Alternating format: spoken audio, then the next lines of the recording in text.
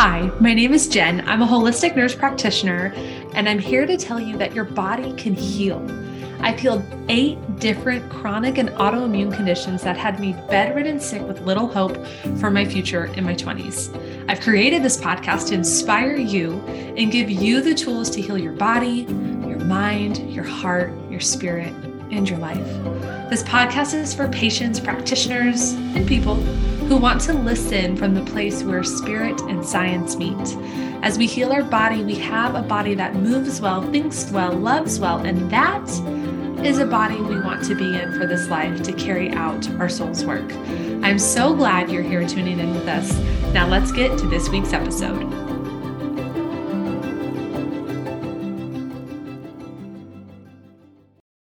And so I've had this feeling that I can't have what I want and that I have to do all these other things. And so what's happened as a result is, or what's been happening as I've been continuing to work on my own nervous system, and I work with a wonderful therapist once a month, and I do my own practices, and it's a journey, right? This is not a one and done. What I've noticed is it's gotten very clear. Like, I decided to not run my high level mastermind this year. I decided to close my membership. We're in the middle of having the biggest launch we've ever done in our business. And the one we ended in January was the biggest one at that point. And this one has been bigger. And so what's happening is, as I heal my nervous system and I feel safe now, no matter what, then my soul can take the steps that my soul wants to take for my highest expression, which is I really have another book that I'm ready to write. And I want to spend more time with my kids. And so, because parenting is just getting more fun as they get older. And so that for me has been really interesting to witness, just that push pull between, I know this is what I want, but here are the reasons I'm telling myself I can't have it. And here are the things I'm doing to prevent myself from having it, which is just prison guards, right? It's a way that my nervous system is trying to keep me safe in the familiar, which is what's familiar is I grew up in a household where there was a lot going on. My parents worked all the time. There was it was an intensity of we're going from thing to thing. There's a lot happening. We always have a lot on our shoulders. Blah, blah, blah, blah. And so that's what feels safe, because that's what's familiar.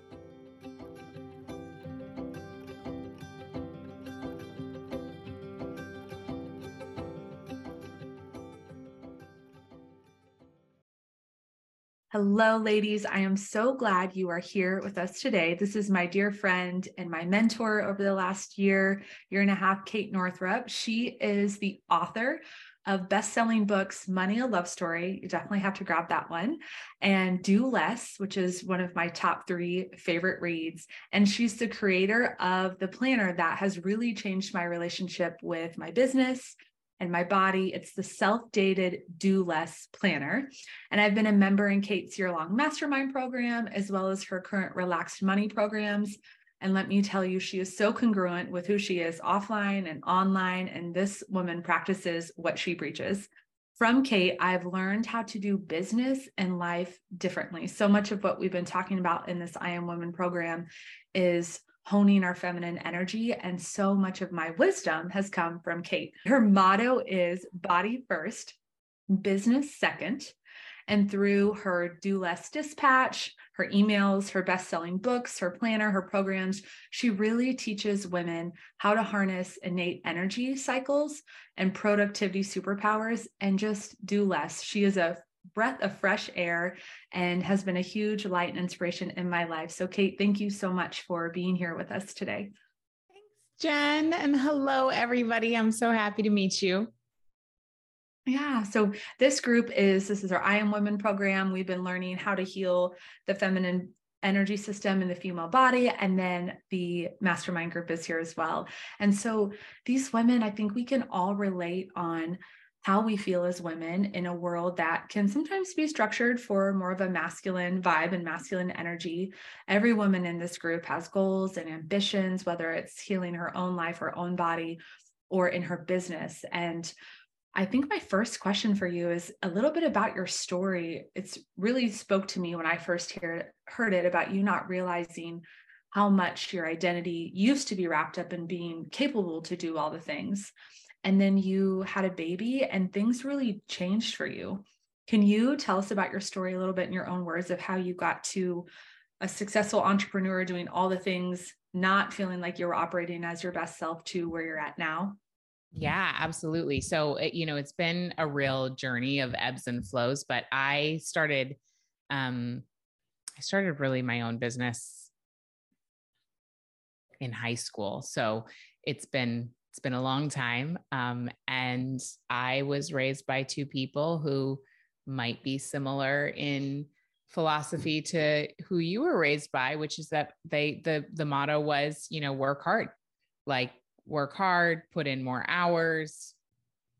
And there was a very strong work ethic mentality. My grandmother's motto was, don't ask for a lighter pack, ask for a stronger back. And she was a hiker. She was the oldest woman to ever make it to Mount Everest Base Camp at the age of 84, the oldest North American woman. So 84. She went at the age of 84. Wow. So anyway, I come from a long line of hard workers, and when I got pregnant with my first daughter, I basically felt like I couldn't do anything other than lie on my side on the couch. I was sleeping like 14 hours a day, and having been a very productive person who thrived on being busy at all times, it was such an identity crisis for me, because I thought it was the first time I couldn't overcome a challenge through working harder or pushing more. There was just literally nothing I could do to make myself not feel that way. And I also knew that if I did, it might be unhealthy for my baby. So it was this moment of real needing to shift, because now my own well-being was literally the thing that somebody else's well-being was dependent upon. And when she was born, it was a rocky birth experience, a very rocky first or fourth trimester, and very difficult first year of motherhood. She had health issues. She was scratching herself bloody every night because she had such bad eczema. She had to have IV antibiotics when she was born, and it was a whole thing. And so that first year of parenthood, I had zero energy, no time for my business, no bandwidth. And I was really hanging on by a thread. I struggled so much with postpartum anxiety and insomnia and just couldn't sleep. And it sucked. However, we sat down with our accountant when Penelope was a year old, and we realized that we had brought more money in our business that year than in any previous year. And that was a huge realization for me, because I thought, well, if I've only been devoting about 10 to 20 hours a week to my business while barely paying attention because I can't even see straight, and I just made more money than I've ever made before, what have I been doing working all these hours my entire life? And I thought, I don't want to repeat this year again for anything. It was brutal. However, there have to be some lessons that I could learn, that I could pull from this year and apply on purpose. And I also know I'm not that special. I'm not different than other people. So surely there's something that I did by accident that other people could do on purpose to essentially achieve more by doing less. And so that's where my book Do Less came from. And that's where the Do Less Planner came from. And that's how I found you, Kate. And now here we are. Listening to that book, and it was like a craving in my soul. Every time I started it, and I just would get this feeling. I think I listened to it in like a weekend. I was like, I need like the information and the energy coming through your work in that book. I was like, something I didn't understand how to do less. Now I do after working with you and really implementing and working with the planner.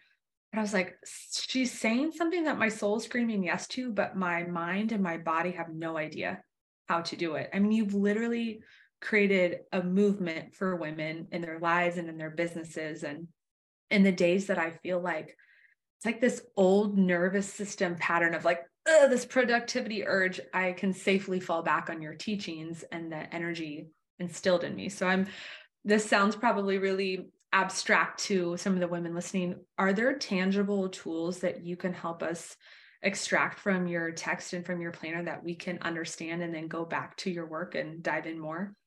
Absolutely. So one of the things that's really important to me is making things practical.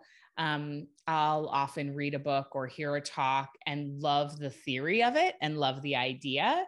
But then I'm like, okay, but what do I actually do? And so I really I love the theory and I love ideas. And I also like results. And I want folks in communities where I speak or my communities to get results. And so the first place that I like to have people start is by So I want to invite you into the possibility right now that you are not more valuable when you do more things. So we need to start with welcoming in the possibility that our worth does not have anything to do with our productivity, that our worth is inherent, infinite, and has always been there, will always be there. We can't do a thing to change it. And so then we get to decide, okay, given that, if I'm not working then to prove something, if I'm not being busy then to show how I can do things or to prove something to someone or to follow along with some puritanical idea that hard work in and of itself buys us something, or that a certain amount of suffering or sacrifice is required in order for me to sort of pay rent here on the planet and have the right to take up space. If we take that out, then we can actually begin to assess. And by the way, that's like a whole other thing. And that has a lot to do with our nervous system and conditioning and patriarchal brainwashing and so many things. But for today, in the practicals, once you can move past the idea that the more you do, the more valuable you are, then you can start to actually look at your workflow and apply something called the 80-20 rule, also known as Pareto's principle. And it's a great place to start because it's a really easy place to get a quick win. And so here's a quick exercise that we can do together. Now, Jen, we have some business owners, right? And some folks who are not business owners. Yeah, we have a good mix. A good mix. Okay, awesome. So everyone can do this.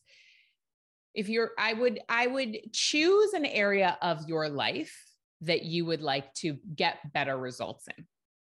So it could be your health. It could be your finances. It could be your career. It could be your marriage. It could be parenting, your spirituality. So choose an area of your life and just take out a blank piece of paper and write the whatever area is at the top. So health, marriage, career, finances, whatever. And you don't have to use one of the ones I said. It could be something else. It could be your relationship with your garden, whatever. So just draw a line down the middle of the paper vertically. So then you'll have two columns. And then in the left-hand column, take a couple minutes and write down everything you do, all the tasks you do that you can think of that are related to enhancing that area of your life. So let's just take the gardening example. So if you're like, okay, I want to have a better garden.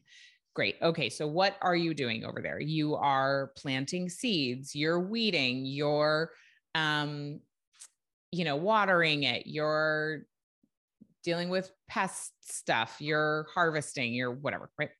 And try to be as specific as you can with the tasks. So instead of like, if you're talking in your business, don't say marketing, right? Like, what are you actually doing? Oh, I'm creating 3 Instagram reels a week. I'm sending a newsletter to my email list every week. I'm appearing on podcasts as a guest, like those sorts of things. So be as specific as you can about your tasks. So I'll just pause talking and give you a couple minutes to work on that.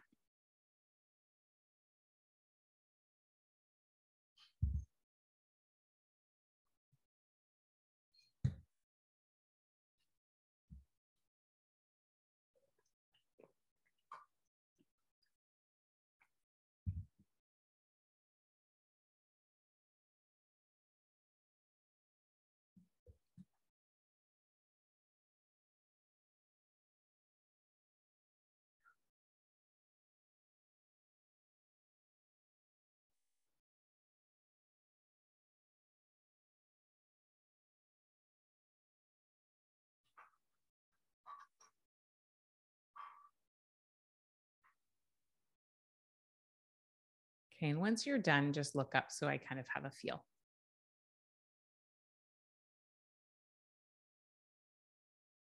Okay, great. So then the next step, if you're still working on that, you can always come back to it.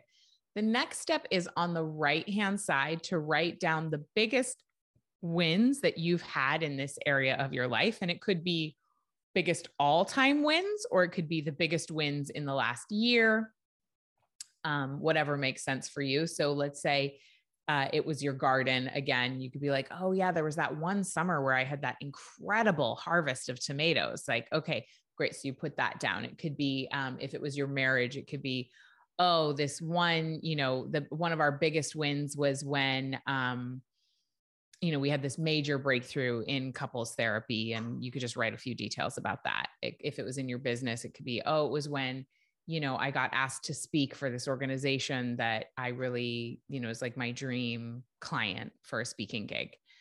So write down your biggest wins and just take a couple minutes doing that on the right-hand column, and then look up when you're done.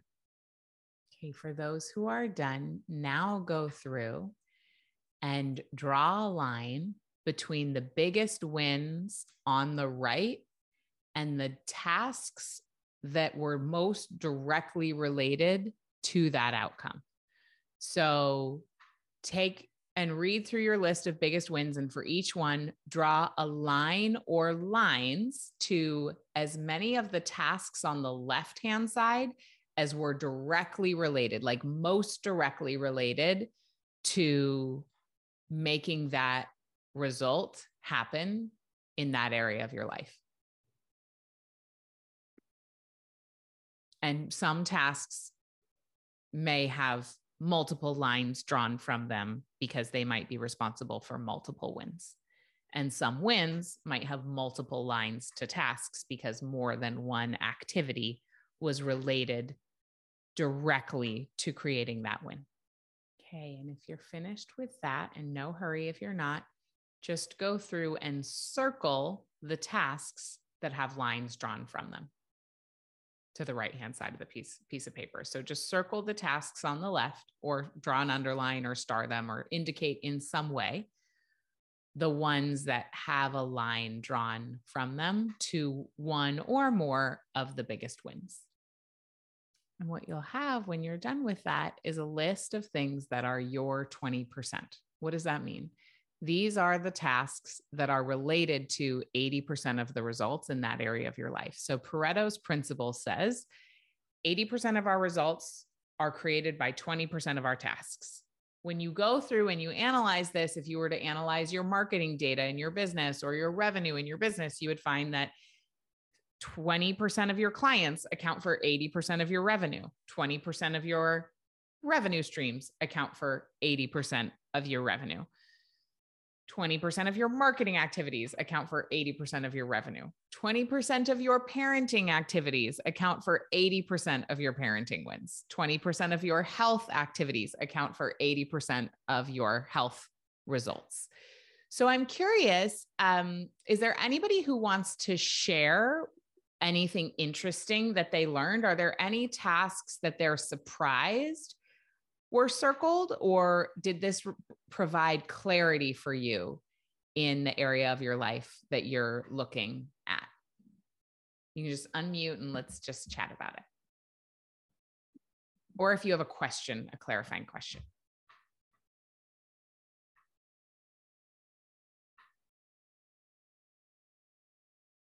And if you don't want to talk to me, it's okay. You can type in the chat.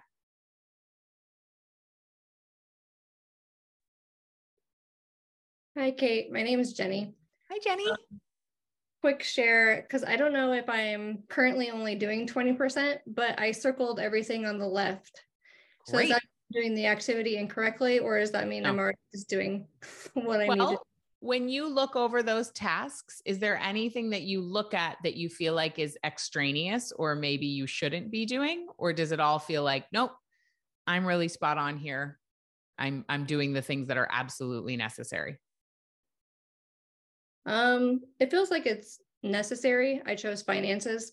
Yeah. And so a lot of the things that I wrote down on the left are automatic things that come out, like the kids is $5.29. You're so smart, because the next step, you're so ahead of the game. I love this. The next step is to take anything on your list that isn't circled or that is circled, but that this is possible with, and automate it or delegate it. So if these things are mostly automated, you are super winning. This is great. And it's working. Yeah. Great. So you've automated things like savings or different paying things and stuff like that? Yeah. Cool. It's great. I'm curious, as not a mom yet, but one day for those who are doing this with parenting, I'm like, tell me more. How do you take this principle into like gardening or parenting to automate and delegate? Oh, yeah. Okay. Well, here's an example with parenting. So I'm not a gardener, so I don't know, but here's an example with parenting. So for me, like so you kind of have to know your goal, right? So with parenting, it's more of a subjective.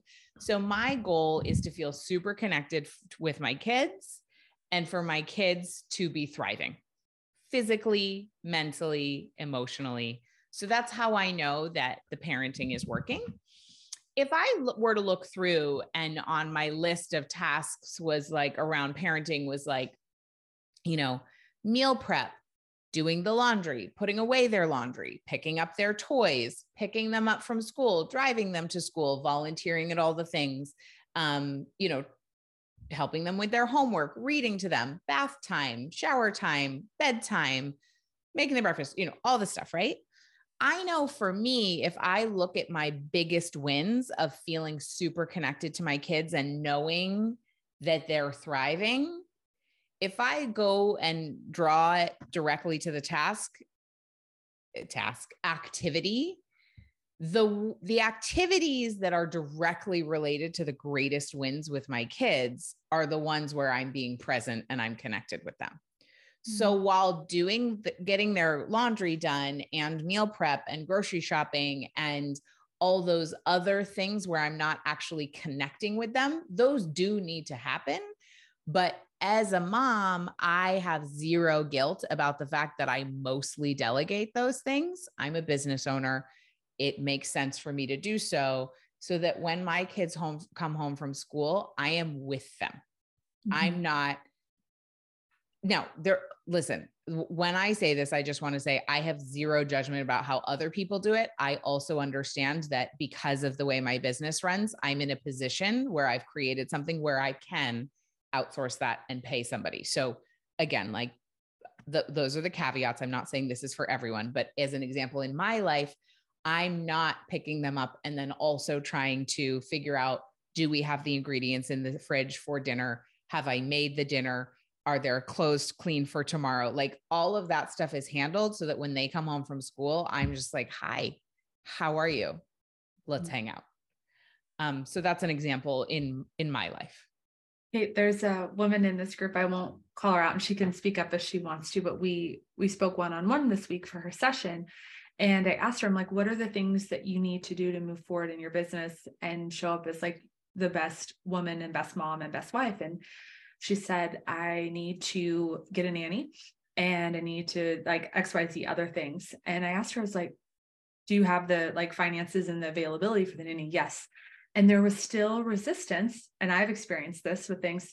What is that resistance? Even if it, because sometimes I don't always believe it comes down to the logistics, like, can this work? But there's still that, like, what is that we encounter? Yeah. I mean, for everyone, it's so different. For a lot of women who I work with and friends of mine, our culture tells us stories, or their upbringing told them stories about women who have nannies and what that means, or families who have nannies and the story about that. So I have friends who have full-time nannies who won't call them nannies. They call them babysitters, because in their head, having a nanny means something. And what that means is not something they want to be. So we have to really notice, is this a conscious, like, am I consciously saying to myself, no, for real, like having somebody help me and support me on the home front would not be useful for me, and I don't want that, in which case, wonderful. I have a dear friend who has 8 children and she has no childcare, and she runs her business and she makes great money. And it is a very conscious choice. It works great for them. And I love it. She's not choosing that because she's running an unconscious story about what it means to be a woman who has support. Now, so just if you do have some resistance, you might want to do just some free association around, like, women who hire nannies are blank. If I had a nanny, I would be blank. And by the way, this goes with anything you have resistance around. This conversation, just extrapolate. This doesn't have to be about nannies. Because our culture has a lot of assumptions, even with that word. So we have to, like, learn to break down the conditioning and look at what's actually behind that. And then if what's behind that is serving me and is in alignment with supporting me with my goals and the kind of mom I want to be, wonderful.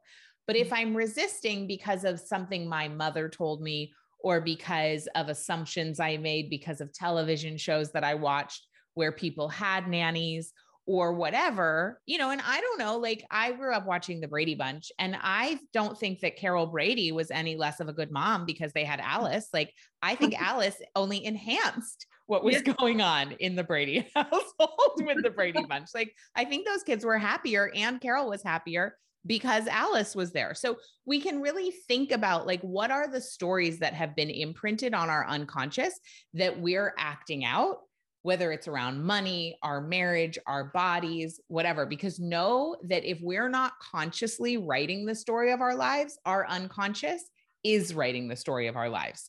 And we won't get what we want because our unconscious is wired for survival, which is beautiful. And because of our unconscious and our nervous system, anything that is unfamiliar is going to feel unsafe. That's just how we're wired. And so we will continue to recreate exactly what we've experienced in the past, unless we do something actively to interrupt it, which I don't have to tell you because you're here in Jen's group. So you're doing that, but it's just a reminder of how that works. I remember when we did this exercise or something similar in the mastermind, and my thing was acquiring wealth and bringing in abundance. And my belief around it, my experience was that I feel like I would be out of control if I had more money. And I find the opposite to be true, but it's so true about, like, what's unfamiliar feels unsafe to us. So if whether it's a nanny or whether it's growing a garden or whether it's acquiring more wealth, and we see the blueprint in front of us, or we see our 20%, we see our automation, our delegation, how do we still work with that feeling of not being safe? Yeah, well, we have to have some tools on board to be able to signal to our bodies that we are safe. And I don't know if have you worked with any of those tools, Jen, in this group yet? Done a little bit, but I want to give a plug here because this is really essential. I know a lot of these women in this group will be ready for the next step in their growth and evolution.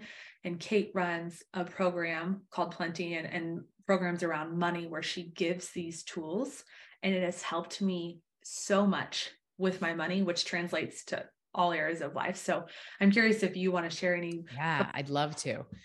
So there are so many tools out there, but here's what we have to know.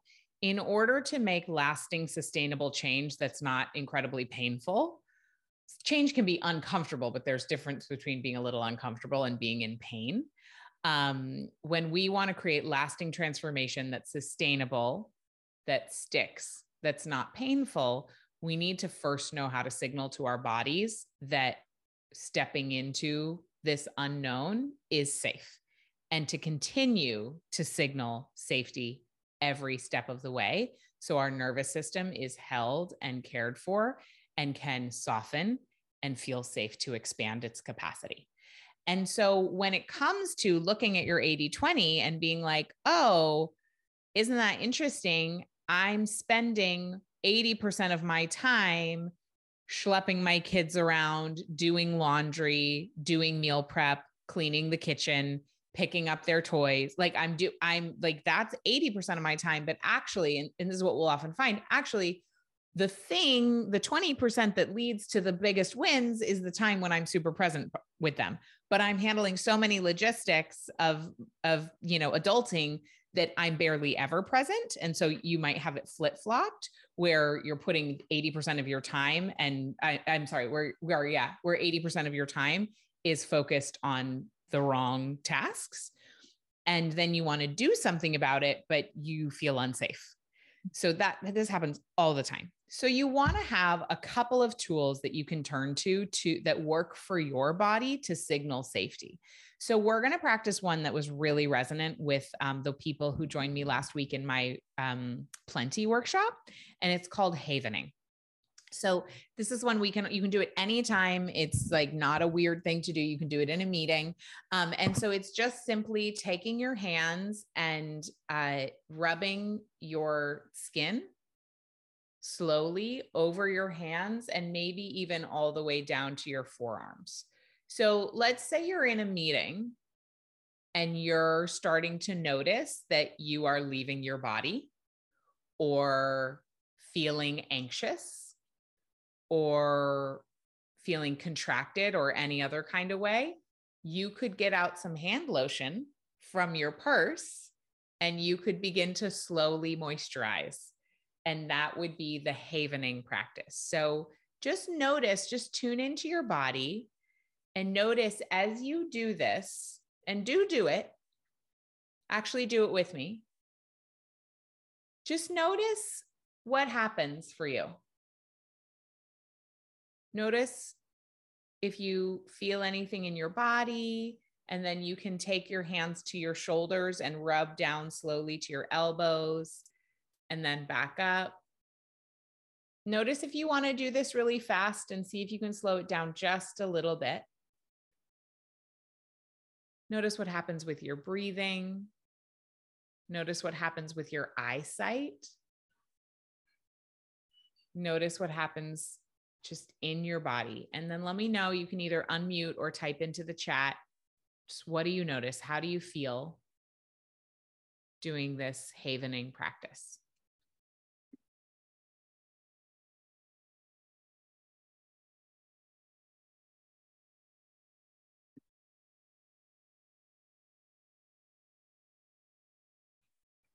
Yeah, I took a very deep breath. I felt grounding, Carly says. Yeah, great. Calm. Mm-hmm. Yeah, so that's one tool. There's like infinite, but that's one of my favorite tools for letting your nervous system know that it can go into rest and restore. So Cobra Command felt pulled back into her body. I felt focused. Yeah, Shelly. Okay. So that is amazing, isn't it? We did that for like 30 seconds and you're now in a different state. Now, I don't know what state you were in coming into this call, but I would imagine you have other things going on in your life and some of them might be worrisome. So you might have had, a little fight or flight going on, or a little hyper thought, feeling like, okay, I'm here, but also I have all these other things to do, right? And it's like, oh, wow. Okay. Just a little bit of this, which you can do totally for free anytime, as many times a day as you want. And you won't even look like a weirdo. And it really helps you come back into your body and come back into your fullest capacity for clear thinking, for presence, for focus, for decision-making. When we can learn to feel safe first, every decision that we make from there on out in a state of safety will be a powerful decision. We want to make our decisions out of love, not fear. And so if you're looking at like, okay, is it possible that I could outsource laundry? And then you start running the like, oh no, women, like whatever. You can, that's just one tool. You can go back to havening and you can then look at it again and look at your list and say, might it be possible that I could automate, delegate, or eliminate some of the things on this list? And when you first feel safe, when you first move into a parasympathetic response, as opposed to a sympathetic is fight, flight, freeze, fawn. Parasympathetic is rest, digest, tend, and befriend. So we do our best decision-making and our best thinking and our best problem solving in rest, digest, tend, and befriend, because we don't want to make decisions based on survival mode. When we make decisions based on survival mode, we keep recreating survival mode. It's like a Xerox machine. But parasympathetic nervous system is like a printer. You get new things instead of a copy machine. So that's one of the practices that I really recommend that you want to keep in your back pocket and be able to access before really anything, but particularly before anything where, or while you're feeling resistance or contraction of any kind. This is so helpful. I know every single woman in this group because I've got to know you through the I Am Woman program or the mastermind. And every single one of us has something. And Kate, I'm curious about your next step in evolution too. Like we have something in us that is calling to us, speaking to us, whether that's a shift in our parenting, a shift in our business, a shift in healing our female body. And it seems like sometimes there's like prison guards around us to like keep us safe. And so as you embody this work and you teach this work, and like I said, Kate is as congruent online as she is offline, like how do you find these practices as a 7-figure business owner and your work is evolving and taking incredible leaps? Like, how do you implement this in your life as well? Just a little. I love this question. So I'm glad you brought up the prison guards, because if you want to read more about the nervous system, you may have already recommended Patriarchy Stress Disorder, but yeah, by Dr. Valerie Rain. I knew about the nervous system before I read her work, but I didn't really get it before. So Dr. Valerie Rain is like so incredible for learning about, particularly as a woman, how does our nervous system work and how can we really be the most powerful we can be? So for me right now, it's funny. I've noticed a pattern in myself to like really have these cravings to say to Mike, oh, well, you know, if everything was on autopilot with our business, or, you know, if I didn't need to work anymore or whatever, Mike is my husband and business partner, then I would just write books and do nothing else. And he's like, he has said to me many times over the last several years, Kate, writing books is a business model. Like there are many people for whom that's what they do. Like, if you want to do that, you can do that.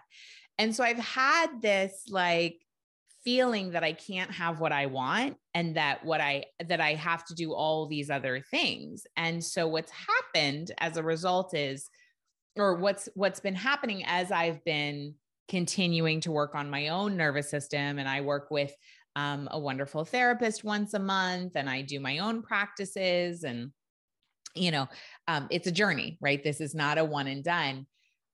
What I've noticed is it's gotten very clear. Like I decided to not run my high level mastermind this year. I decided to close my membership. We're in the middle of having the biggest launch we've ever done in our business. And we did the one we ended in January was the biggest one at that point. And this one has been bigger.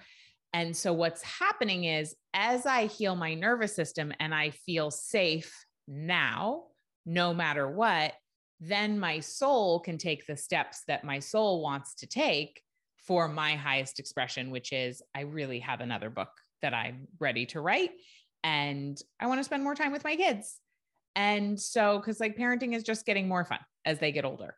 And so that for me has been really interesting to witness, just like that push pull between, I know this is what I want, but here are the reasons I'm telling myself I can't have it. And here are the things I'm doing to prevent myself from having it, which is just prison guards, right? It's a way that my nervous system is trying to keep me safe in the familiar, which is what's familiar is I grew up in a household where there was a lot going on. My parents worked all the time.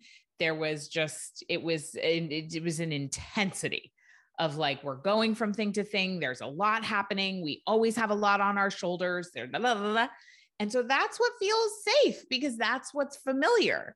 And so as I am working on, which we all are, changing my thermostat setting to one where there's more abundance and more calm, while it's not necessarily less work because I actually love my work, but focusing on fewer things in my work. And the ones that I am focusing on are like such a full body yes.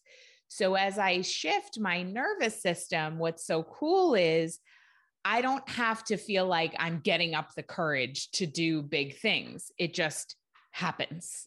And so that's my report to you is that as we do this healing work and you're in a container like one with Jen, like each other, where everyone is sort of moving forward and expanding. So it feels safer to do so because you're seeing other women do it, which automatically communicates to your nervous system. Oh, it's safe for me to expand because Sue just did. And like, she's alive and thriving. So therefore I can too. So just the co-regulation of being in a container like these two programs is amazing and so good for this healing. But as you do it, you'll find you just take the action steps that are aligned with your purpose and your highest expression without having to try so hard to do them and without having to like work yourself up to do it. It just becomes like breathing. And by the time you've actually taken the action step, it doesn't feel like such a big deal anymore because your nervous system has shifted its thermostat so that that actually feels safe and normal. And that's how you know you've grown your capacity.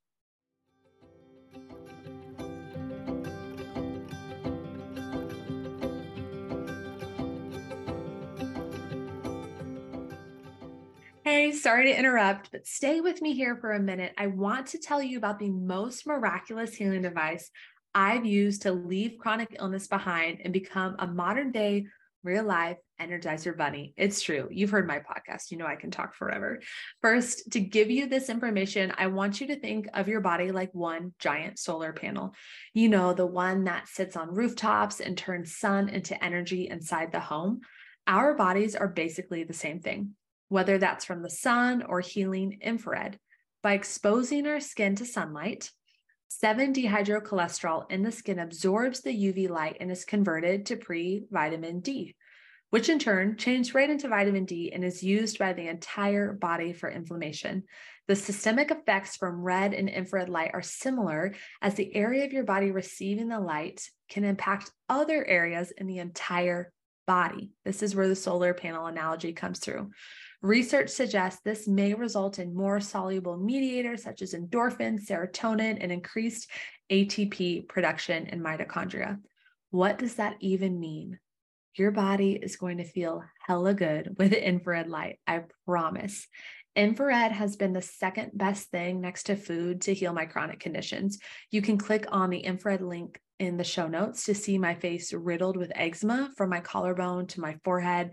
And these infrared devices literally helped me melt the condition away when I was healing with nutrition. I would wake up cracked, bleeding, oozing. I couldn't even smile. I couldn't move my face. But thank God for infrared, as I was using the only thing that I found that could help heal my eczema, reduce my fatigue, and flush out inflammation, so I could be here with you sharing the good news about how your body can heal today. Infrared therapy is so great in the winter months or when you're working during the day and your body is craving the sun. You can set up your device, your red light device next to your desk. You can lay on a biomat while you work, or you can hop in the sauna for a quick lunch break. You can have all of these devices in your home at an affordable price. So infrared light can also increase your energy, soothe eczema, psoriasis, and wounds, uplift seasonal depression, and reduce painful inflammation. The list literally goes on. We don't have enough time. And I want to tell you, this winter, when my Juve red light device came in the mail, I set it up on my mat, my biomat, and I laid there with all of this infrared and light going across my upper body. And I laid there for a good 30 minutes until Jeff was like, hey, it's time to go to dinner. And the funny thing is, it was like every mitochondria inside every single cell in my whole body was like, stay. I literally could not get up because this is what my body had been craving for so long. Needless to say, we were late for dinner that evening. So Juve red light therapy even has a traveler mini device for localized treatment, and that is super affordable for your budget. One thing I know for sure, you will feel better under any sort of infrared light, whether that's a biomat, a red light device, a sauna, and you will not regret this investment for your health and healing.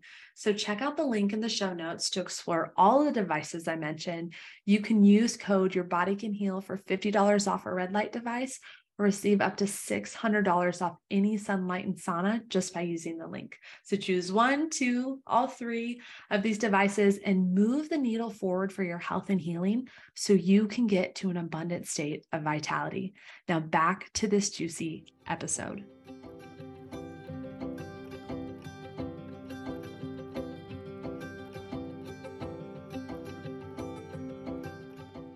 I love how you say it as co-regulation.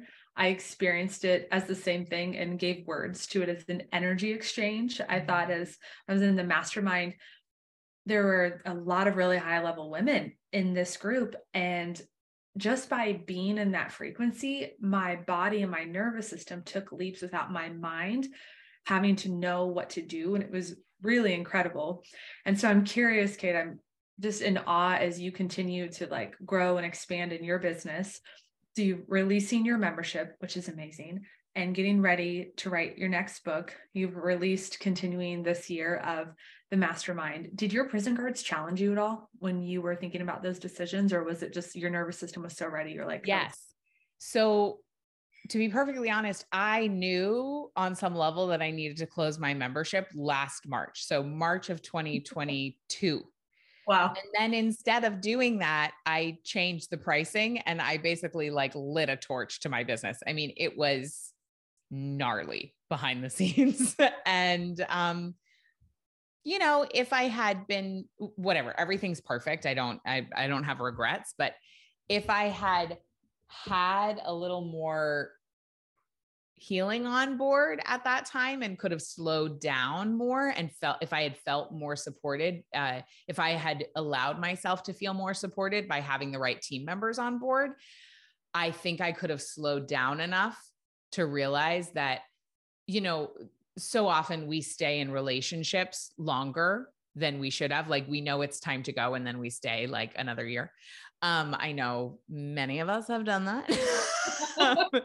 It was like that with my membership, and I love the women in there. So it's nothing about them, and many of them are working with me in other ways, but it was something about the container. And so instead what I did, I think the prison guards unconsciously had me do what I did, which is mess with the pricing structure and piss off a lot of people. And then the way we handled it on the back end wasn't like the most elegant. So it was just not a pretty, I'm saying this only to say like, no matter what's going on and no matter what it looks like on the outside, everyone's dealing with stuff and you don't have to be perfect in order to have a thriving business. It was messy. And so yeah, the truth is I should have probably closed it then, or that's what my soul was calling for, but my nervous system was not ready. And so what my nervous system and unconscious created instead was some chaos. And that felt very familiar to me. And now what feels more normal and safe is a level of calm that I now have capacity to sustain. I think we can all relate to that. I remember on our last one-on-one, you said something that sticks with me and I'm applying right now. I was like, okay, Kate, so you have, your consistent revenue, your 7-figure business. You look at these kind of silos or these pillars of how you're generating revenue. And I'm hearing that you're transitioning out of one or two of them. I think it was just one at the time. Yeah. I was like, so this might be a blunt question, but how do you plan on making that revenue? And you told me the most beautiful thing. You're like, Jen, I like to leave a margin for magic. And I've been doing that and it works. It freaking works. It works. But it only works if you know how to regulate yourself through the leap. Yeah. It does not work if it makes you feel panicked. This is true. So that's the piece. I actually first came up with that, or came to me, the margin for magic, at a mastermind that I was at in 2015 with way bigger players than me. And they were sharing about their businesses. And I was invited as a guest and I was just there with them. And I was like, wow, I am small potatoes. And I did my presentation about my business goals for the year and my revenue streams. And one of the guys was like, what you're predicting with your revenue streams does not match your revenue goals. So where's the extra going to come from? And I said, I like to leave a margin for magic. And then I ended up going on one of their podcasts to share that concept because a different guy really loved it. But the problem was, at the time, or whatever, we are where we are, I didn't know about the nervous system and I didn't know how that works. So what's true is, yeah, it really does work to leave a margin for magic, but it only works if you know how to continue to signal to yourself that you are safe, even when you don't know how it's going to work out. And I will say the margin for magic has never let me down. But it works way better now that I have tools. Like this morning, I was going through a dip. I woke up kind of freaking out about my launch. I was like trying to backtrack on all this pricing stuff and twirling out. And then I reminded myself that safety first, right? Like I needed to come back to safety. So I sat on my floor. I got out my animal card deck. I worked with my own self and my own nervous system to come back into a state of coherence and regulation. And I talked to a trusted friend. I laid on my biomat. I did some red light therapy. And then it was super clear. And I was like, oh, I'm back. We're good here. Back on track. And then able to make some very powerful decisions about the launch. I love how you make that so tangible of like, even Kate can feel unsafe. And as you're talking about, like, hey, we're having the biggest launch, it can still feel unsafe. Yeah. The tools. And I have this image in my mind. I just want to speak. It's hilarious to me. Kate in a hypothetical boardroom of very masculine business players, a lot of men being like, I have a margin for magic, and half of them having question marks above their head and half of them having light bulbs, being like, yeah, so we're ready for this shift. Yeah. I remember in one of our one-on-ones, you're like, Jen, this is so helpful for me. You're like, you're still trading time for money. And I was like, yep, I don't know how I'm going to shift. And over the next few months, I noticed my calendar starting to have a lot more white space. And you talk about this too, of like, I was looking at my time when it was busy as my worth and making money. And I just was like, you know what? I can't do this anymore. I left this margin for magic. And then the passive income started coming in because I was like, well, I don't want to do it. So I guess I'm going to have to allow another way in. Yeah. And that's also one of the sort of spiritual laws of prosperity, that we have to let go of what's not working sometimes in order for it to be filled in with something that is working. So in feng shui, one of the things, so I'm a trained feng shui practitioner. And one of the things that I learned and saw exhibited so many times with my clients was that they would be holding on. Let's say they wanted a new chair for their living room, but I went into their living room and I was like, what is this old, like ratty, stinky piece of furniture doing here? And they would be like, well, I can't afford a new chair, or, well, that chair was given to me by my dad, or like all these reasons they were keeping this chair that they hated. And I would say, you have to let go of the thing that's not working for you in order to call in the thing that is, because right now, energetically, there's not space in your living room for the chair you want. And of course, we can think about this metaphorically in so many different ways in our lives. And it's true for our revenue streams. It's true for in romantic relationships. It's true for whatever, that we often will not be able to call in the thing that's actually optimal for us because we're holding on so tightly to the thing that's not working, which communicates to the universe energetically that we don't believe that we can have what we want. And when we don't believe we can have what we want, we don't get what we want. But then the missing piece there is the way you believe you can have what you want is not by just only thinking about your thoughts and changing your thoughts. That is helpful, but it is also to learn to signal to your nervous system that you are safe. Because when you do that through havening, again, a million different practices, the emotional freedom technique, tapping, those are a couple of examples. You don't have to be on the mind trip of, do I think I can have what I want or not? Your body just feels safe, and then all is well. Because when all is well, all is well. And you don't have to worry about it. You really offer this like sacred third. One concept I've learned from you is black and white thinking can be a trauma response. It's either or. And then there's this sacred third. And for women and for business owners and for moms and for wives, you've offered this like sacred third road of, there's a lot of teaching on, you got to do the mindset work or you got to do the 10X grind work. And you're like, but there's this other road. And it's so refreshing. Yeah. Well, I think everyone's probably ready for some Q&A. So Great. We have a question in the chat, and ladies, you can unmute, you can put it in the chat.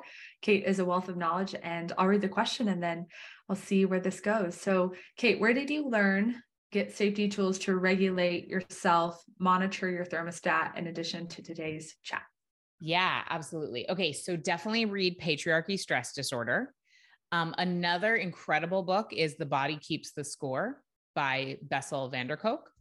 The Body Keeps the Score, incredible data in there, stories that are just pretty mind-blowing, and some tools, some of which it's not organized as much of as a user-friendly, but you can extrapolate. Like he tells about this whole story about how they learned that rhythmic movement is really good for the nervous system in trauma patients. And then, I just added swaying to my toolkit. So he's not going to like outwardly say XYZ, but you're smart enough to figure it out. So that one I love. So Patriarchy, Stress Disorder, The Body Keeps the Score by Dr. Bessel van der Kolk. I also, I'm a trained yoga teacher and pranayama teacher. So I did a 300-hour teacher training with Rodney Yee and his wife, Colleen Seidman Yee. I am in the process of getting my certificate from the, what the heck is the school called? Hold on. I'm going to pull it up. They need to work on their branding because the title of their program is not sticky enough. The program is called the Embody Lab, and the certificate program is the Integrative Somatic Trauma Therapy Certificate.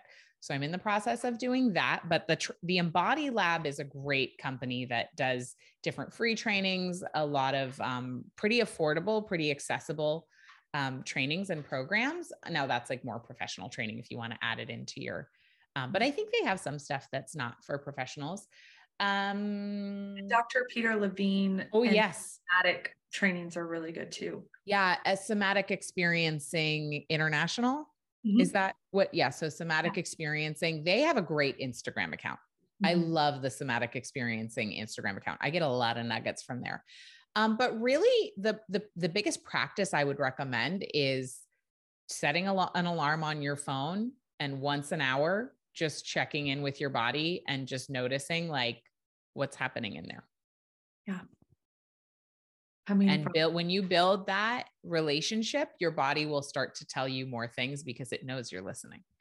And you'll start to build the sensitivity to understand the language of your body. And as you do that, any tool that you then use will be more effective. I also want to share earthing as a practice. So there's incredible data around getting our bare feet on the ground or laying down on the bare ground. The way our nervous system co-regulates with the electromagnetic field of the planet is so cool. It's one of the easiest practices you can do because all you have to do is lay down or stand barefoot on the ground or put your spine against a tree trunk or hug a tree, depending on the weather where you are, depending on your level of comfort. Your body will automatically shift into resonance with the frequency of the planet when you do that. And you don't have to do a darn thing except for put your body next to it.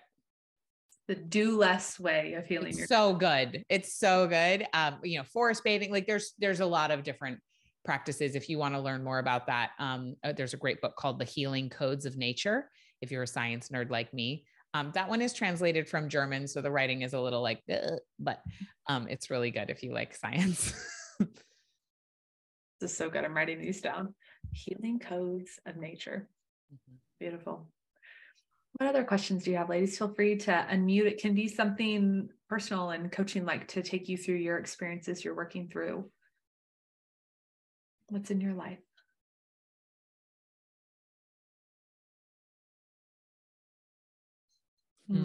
Yeah, earthing and forest bathing. So good. Emma's getting ready to have a baby, and she was telling me that she's just feeling this like deep need to be on the earth and so even have like a birth space on the earth.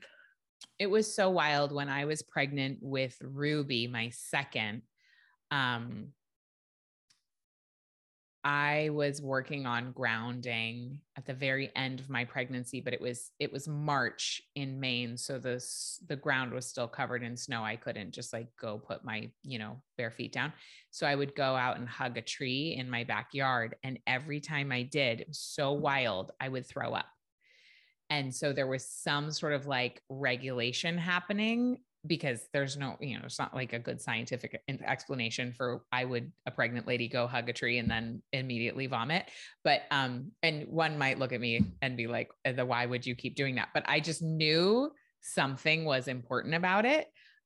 So Emma, that may or may not be helpful. Okay. So Deb's asking about the sacred third. So is there more to that question? Do you want to know about it specifically for your life or just to explain it more? Yeah, just talk more about it. Okay, great.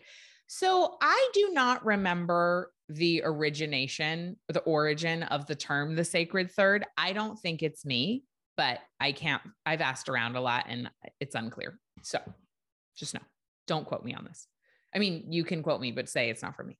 So, but that being said, I did have this guest speaker come to our mastermind one time, and she her name is Darla Ledoux, and she wrote a book called Shifting the Field. And she taught us, and I already knew about either or black and white thinking as a trauma response. I had learned that from my friend, Sarah Tacey, who is a trained intuitive somatic healer. He came to our group and spoke a couple weeks ago. You met Sarah.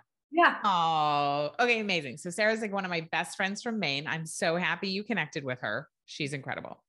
So she taught me about either or thinking as a trauma response. And then Darla was talking to us about solutions in our businesses, specifically around higher leadership, but this applies regardless to any situation. And she said, what we will often do is we will be somebody tell me about something they're trying to decide about. Could be a car purchase. It could be something having to do with your kid in school. It could be, I'm deciding where to go on vacation. It could be, I'm deciding whether or not to try to get out of this contract. whether to re-sign my lease, whatever. Just what's something that you're thinking about right now that you know you need to make a decision on, but you haven't yet?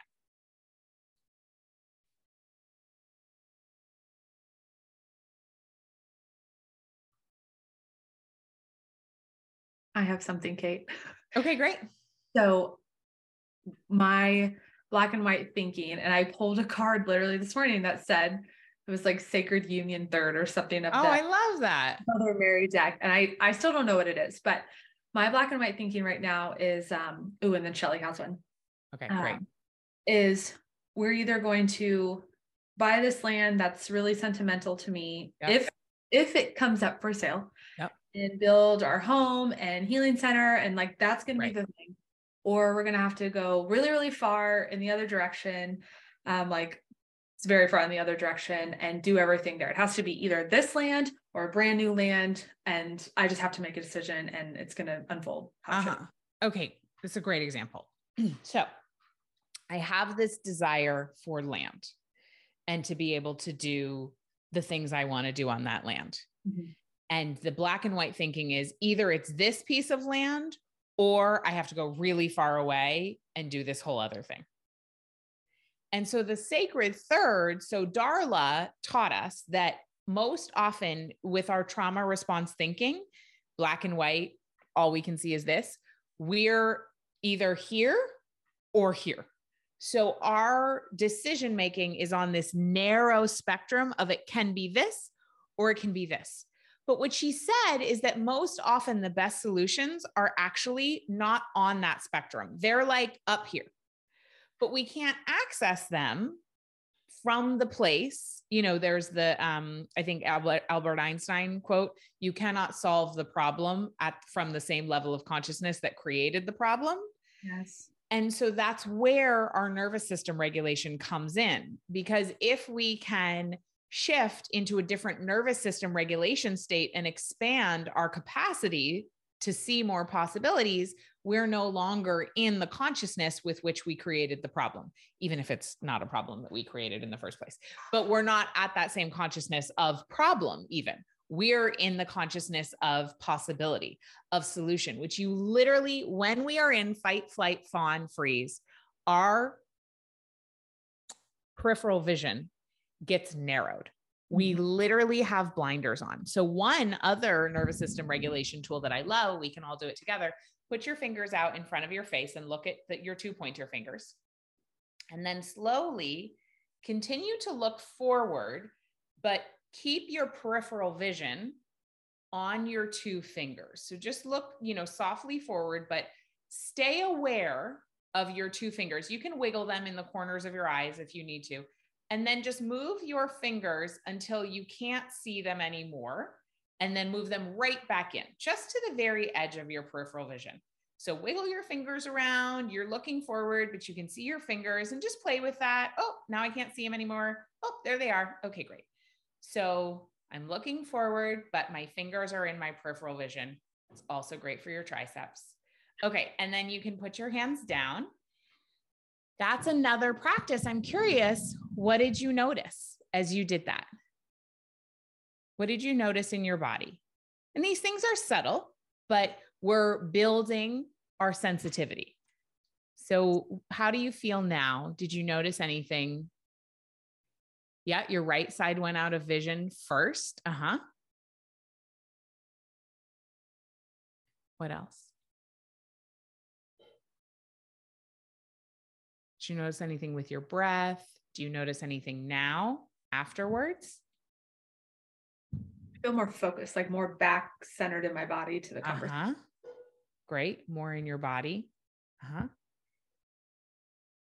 Okay. Awesome. Yeah. So that's another one. I felt expansion in the body I wasn't aware of. Yeah. When we do that practice, we short circuit the tendency to go into blinder mode and we widen our field of vision. And when we literally widen our field of vision, we also metaphorically and energetically widen our field of vision. And suddenly there's a lot more possibilities and there's a lot more options. And so that can be a great way to access the sacred third. You can do the havening, you can do the grounding, you can do the earthing, you can do the forest bathing, you can do this practice, just choose one. And I recommend just having one, because sometimes when you're in fight or flight, you can't actually make a decision. So you could just be like, okay, great. My practice is havening. Done. I just do this. I have one practice, the end. And that is wonderful. It's not like you have to have 25 different things. I just teach this. So I happen to have a lot of tools, but you only really need one. And so when you are able to first access, oh, I'm safe, then the sacred third can become more available. And the sacred third is the possibility that is not either this or this. It's like over here, or it's over here. It's like popping off of that limited spectrum of choices and seeing, oh, there's a way that I could have everything I want. Right. So we were thinking about doing this thing this morning in the launch where I was like, oh, we could say this, this, and this. And my husband was like, yeah, but that would be super weird. I was like, yeah, but what is the possibility? Like, how could we get the result we want without communicating with our audience in a way that's super weird? So that's the question you want to start asking yourself, is like, okay, instead of letting the part of you just say, you can't do that because XYZ, that's fear-based, that's nervous system limitation, that's you trying to keep yourself in the familiar band, which is smaller than your potential for all of us, right? That's you trying to tone it down, tamp it down, stay here. Instead, you can say, okay, well, I don't know how this might be possible, but I'm just going to go through my day saying to myself, how might it be possible to live on land that's really special to me and feel super sacred and connected, and be able to operate in all the ways on that land, and for it to be within X radius that really works for me and Jeff. Mm-hmm. And just ask. That constriction, as you were talking about this, it was like, I notice I lose connection to that sacred third because I get a little attached. Yes. To either one. I'm like, it's got to be this. I just like swing. I'm like, I don't want it. I want it. Like, and then what we know about the reticular activating system is a part of our brain. It's a bundle of nerves at the top of our spinal cord, or, at the end of our brain stem. The reticular activation system is a part of our brain that we are getting so much information all the time in very subtle and not subtle ways. There's a lot of visual information where you are. There's auditory information. There's sensory information from the temperature, there's like so much information happening.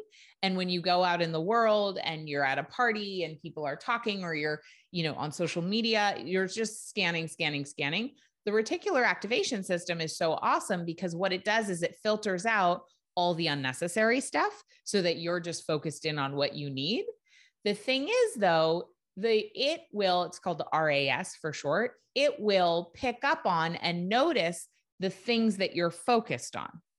So if you are focused on it, either can be this or it can be this, the reticular activation system will automatically filter out any possibility that's not those two things that you've decided are the only possibility. So you will miss, even if you met the perfect person to align with this other sacred third, you will literally not see them or hear them or notice them. Your reticular activation system will dismiss it as irrelevant.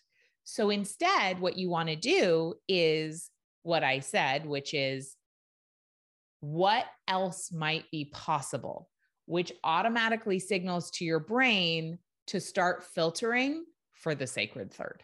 And that's why we get more of what we focus on. Yeah. Shelly's a business owner, and she was curious about how outsourcing payroll, can we relate it to the RAS? Can we relate it to? Yeah, absolutely. So if you are working on deciding about outsourcing payroll, there might be this situation of like, okay, either I can keep the payroll in-house and do it all myself, or I can outsource it and pay more than I want to pay for it or something. I'm just making this up. Is that okay? Great.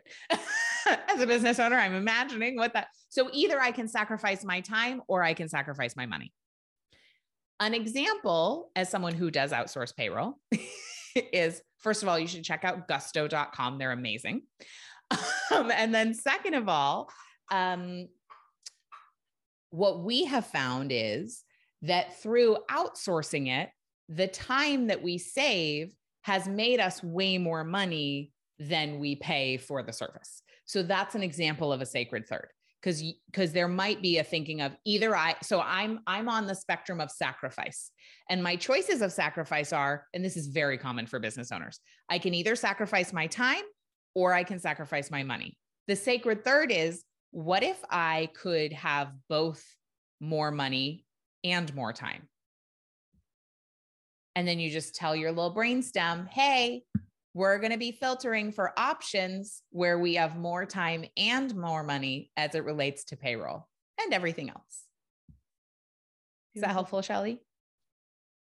Okay, awesome. Tell Jen when you find the sacred third. I want to know. I want to know. Maybe it's Gusto. I don't know. But Gusto is great. Yeah. I have a curiosity that this might have to do with the margin for magic with the last question around the sacred third, closing a side business I should have done months ago. Yeah. Again, like that's one of those decision-making things of like, oh, I should, or, oh, I can, or whatever. And so again, Emma, I'm going to attempt to, fill in some of the details unless you want to unmute and tell me, which I would absolutely welcome. I'll just pause. Hi. You want to tell me sort of where you're at in terms of that spectrum of either or? So the one thing that's holding me back is I feel like I'm leaving money on the table because I have like rewards that you get as a consultant with this business, and I need to use them. So but it's the illusion of sunk cost. I think so. Yeah. Yep. Great. Okay. That's great. And so you need to use them by a certain time, or you need to keep something active in order to be able to access those rewards. Yeah, totally. Such good marketing from a, right. And there's nothing wrong with that. I mean, it's clearly effective. So there's a couple of things. One, in that situation, I would actually do some math. So first I would choose a regulating tool, you could do some havening, whatever. And then I would sit down and I would do some math, and I would think about, okay, what is the cost of you keeping this business open? What does it actually cost you in hard costs? If there's like an auto order or, some sort of subscription, something like that. So what's the hard cost? And then what's the cost of your time? Like if you were to average it out, how many hours a week or a month do you think you are either investing in thinking about this, or just like, what's the cost of the bandwidth that it takes up? And then you can figure out what the cost is of your time by figuring out what is it that you earn in a year and what are the average number of hours you work. And then you can just do the math. Because for some people like myself, I don't work hourly. So I would have no idea what an hour of my time is worth. But if I look at what I generate in my business annually and the hours I work and the number of weeks I usually take off, I just do some quick math. Okay. So it's 52 weeks in the year. I take 4 of them off. I work on average 20 hours a week. So 48 times 20 is this number of hours. And I take my business revenue divided by that. Even other people, provide revenue in the business too, but it's like, I'm still somewhat the engine. So then I know like, oh, okay, wow. My hourly rate is, let's just pretend it's $100 because it's an easy number. So it's $100 an hour. And if you are not only investing the monthly amount for this membership, and then also, the amount of your time, you can just kind of do the math. And then you look at the total value of those rewards and just see does it make sense from a numbers perspective? Right. Yeah. I definitely don't think that it does. Okay. Now, in that case, maybe there is a sacred third, maybe there's not. But that one felt like a math problem. Yeah. It's just a matter of, I need to close out these rewards and use them. And I keep putting it off because it's like not leaving that margin for magic and fear and scarcity around the finances to have it to close it out. And then getting put on the back burner, but it's Yeah. taking up a lot of worrying space in my brain. Yes. Yes, totally. Yeah. Like the amount of, it's like rug burn, like from just revisiting the same thing over and over and over again. Yeah. And that again, like that is an adaptation. Overthinking is an adaptation that our nervous system has to keep us in a familiar band of experience so that we're not pushing beyond what feels safe. And so you counteract that by learning to feel safe first, and then possibilities become available that you just didn't have access to before. Yeah. Thank you. Thank you. And congratulations. Thank you. I am kind of curious from like a starting a business perspective, how to stay aligned with these things. My background is like past year and a half, I've been spending getting my nervous system out of the complete gutter. Full corporate background, 1,000 miles a minute, tons of working lots of hours, lots of demands, and just finally trying to settle it down and now start my own thing with health coaching, energy healing, those sorts of things. But I'm finding my nervous system is still kind of settling. So it's a little bit hard to find the time where I'm really settled to make the decisions I need to be or to move forward with my business, because I'm still in that learning to co-regulate phase. So what advice do you have for someone that's kind of trying to build something new and from that place of creation and safety versus getting back into old patterns? Yeah. Well, first of all, you're totally in the right place already. So you're doing it. So I would say like, keep going with what you're doing, which is if you're attracted to Jen and her work, your picker is pretty good. So I would say you're on track. And you can trust yourself to continue to be on track. So that's number one. I think you're already doing really great. And then number two is, do you have any practices? You said your nervous system was in the gutter. What did you do, or what were the practices that you have leaned into over the last year and a half that have really been supportive? All the things. I made a plan to leave my corporate job, which was really, really high stress. And being a mom of two was just a lot. Made a plan to leave it, picked up some learning that was just really enjoyable to me, to replace it and have a place to put some of that energy. Grounding, saunas, diet changes, meditation. So I'm doing so many things. Yeah. And I think part of it is the pressure that I put on myself of, okay, I'm losing this salary that I had that was pretty good. And now I'm going to start this new thing and I don't want to force it. So I don't really know what it's going to be yet. So I need to let it percolate and brew so that I know what it's going to be. But coming from that place of financial security to more nervous system security now, it's a big paradigm shift. Yeah. And I want to bring that financial security back into where I'm at with my nervous system safety, but I'm still in that creation mode. So it's not there yet.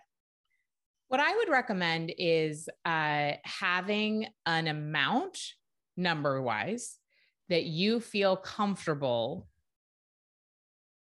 like either a time span or combined with an amount that you would feel comfortable. So I've been in positions in the past, and this was really supportive for me. I've been in a position in the past where I had a really sick family member and I really needed to pull it way back work-wise. And I was super burned out. So I just like had zero capacity. And instead of going into my old nervous system patterns of hyperdrive and needing to push to produce, I just said to myself, okay, I'm going to give myself 90 days and X amount of dollars that I feel comfortable going into the hole. And after 90 days or X number of dollars that I've gone into deficit, I am going to reassess. And I didn't end up going into deficit. We had like one of the best quarters of our business and I just rested. Now I did things, but they were like restful, and then I rested more. I was like, started watching shows in the middle of the day. It was like ridiculous.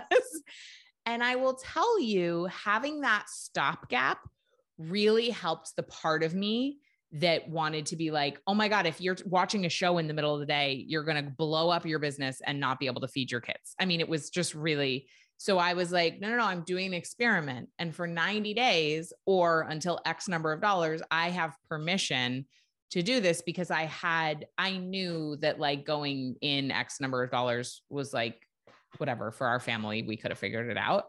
And so that's what I would recommend is like having a window of time, because what will happen is if you give yourself that window of time and you're in a mode of experimenting and you take the pressure off, your creativity is going to blossom. Your magnetism is going to explode. You'll create miracles that you wouldn't have been able to create with that pressure of like, I got to replace my corporate salary today. Because it's not like, that's not fertile. We don't ask the body to have a fully formed human ready to give birth in a month. It takes like almost 10 months. Right. You know? And so you want to let it take the time. My pediatrician for our daughters in Maine, when I was super pregnant with my second, I was like so ready for her to come out. And we were leaving the pediatrician appointment for my toddler. And she was like, just remember, the longer the baby stays in there, the better. As I was walking down the hallway and I was like, so pissed, but she was right. You know, so sometimes things just take as long as they take, and it's actually better for the ripening. So do what you can do to give yourself a little structure around it so you don't feel like you're just going to like burn through your savings and blow up your family. Yeah, that makes total sense. And honestly, that's kind of where my head's at, but I think my soldiers are telling me like, it's a lot, or, even my husband, it's a little bit scary for him to have that be the case. You might want to have a conversation with him where you say, hey, I'm giving myself, X amount of time. And during that time, what I'm going to ask of you is that we have only supportive conversations and only encouraging conversations around this. And I'm just going to be unavailable for anything fear-based. So if you're feeling scared, you're welcome to go talk to somebody else about that. And then during this 120 days or 90 days, you and I are just going to talk about it in this way if you want to discuss it with me. Wonderful. Thank you. Really snapping. Yeah. So good. And I'll ask Kate to give some more details on her Plenty and Money programs at the end. But Carly, I feel like, because we're going to be wrapping up soon, that would be a really good next container for you. So does anybody else have questions before we close with Kate? This time has gone by so fast, and she's a treasure chest of knowledge. You can unmute or type it in the chat. I love that. Take fear off the table in conversation. Yeah. I just have a quick question. I follow you, all the time. And then Kate had mentioned the red light therapy. And is that something, if you do it at home, what do you recommend as far as the red light? So I use the Joovv. What do you use? You also have a Joovv, Joovv? My Joovv's right here. There it is. Okay, great. Yeah. So mine's older than that, but it's the same size. So I have the one that goes from like the top of my head to like mid thigh ish. I have mine lying on its side, and I do it lying down on the bathroom floor. I just like to lie down. So that's how I do it. And the Joovv is great. I think it's a really good one. And, I would check them out for sure. Yes. Love my Joovv. I'll do it when I'm working, or I'll put it on the biomat and just. Yes, I do mine on the biomat. Exactly. And the Joovv is really good. I find that it is good for my nervous system, but it's also really good for collagen production in the skin and activating your immune system. I'm sure, Jen, you have other data about why, but those are the things I know. It feels good. It feels good. Yeah. Feels really good. I find my body craves it. Amazing. Thank you, ladies. Yeah. All right. Kate, would you tell us more about your container? So you have your books, and then your membership and mastermind have come to a close. So how can people get in touch with you besides Do Less book, Money, a Love Story book, the Do Less planner? They want some of this like kind of container work with you. Can you tell us about your program? Yeah. So there are two places. So if you want to just do, today's Wednesday. On Friday, the replays for the free 3-day event I did last week expire. So you can still get those at plentyworkshop.com/replay. I would highly recommend jumping into those. The money miracles that people are experiencing as a result are kind of flabbergasting. One woman told me this morning she's a beekeeper, and after going through plenty, 2 like new colonies of bees just randomly chose to live on her property. She said that's like winning the lottery. Like you just, anyway, so that was like a cool bee story. And so go to the plentyworkshop.com/replay. You can check out those. And then Relaxed Money is the program that begins next week. And it is taught live over 14 sessions over 7 weeks, and then a year long of support with group coaching with me, which is actually not dissimilar to this. It's just like, more people, but it's kind of like this, where we just get into people's money stuff, get into people's work stuff, career stuff. And then also a monthly live nervous system healing call with Tel Darden, who is one of the lead teachers in the school that Sarah Tacey attends, Alchemical Alignment with Bridget Vixnan. So that program is enrolling now until Friday. And all the information for that is over at relaxedmoney.com. That's more of like the money conversation, which of course is related to the way we work. If you're wanting more of a work conversation and you were inspired by that 80-20 rule exercise, you could check out my program that's self-study. It's called Heal the Way You Work. And you can learn more about that over at healthewayyouwork.com. But if you don't want to do one of those things, just follow me on Instagram, go to katenorthrup.com, get on my email list. And that's the place that I send a weekly newsletter called the Do Less Dispatch with tips and tricks and stories about how you can achieve more by doing less in your life. Thank you, Kate, so much. You are one of the foundational and formative people in my life and in my business that have really just been in your body of work and what you teach and this energy exchange. Like, it's completely changed the way I work, the way I live. And I cannot express enough gratitude. So thank you so much for sharing that with us and these ladies today. I love having you here and just like in the work and just having you in my life. Thank you, Kate. We're so grateful. We'll see you soon. Thanks, everyone. Bye. Bye. So nice to meet you. Hey, real quick before you go, thank you so much for tuning into this week's episode of the Inspire Health by Jen podcast. If you could do one thing for me and leave a review on either Apple or both, Apple and Spotify podcasts, leave 5 stars, tell others about how this message is reaching you and serving you. Be sure to check out the show note links, middaybitchin.com for my blog and inspirehealthbyjen.com on my websites, where you can subscribe and receive free content, newsletters, bonuses, and podcast drop dates right into your inbox.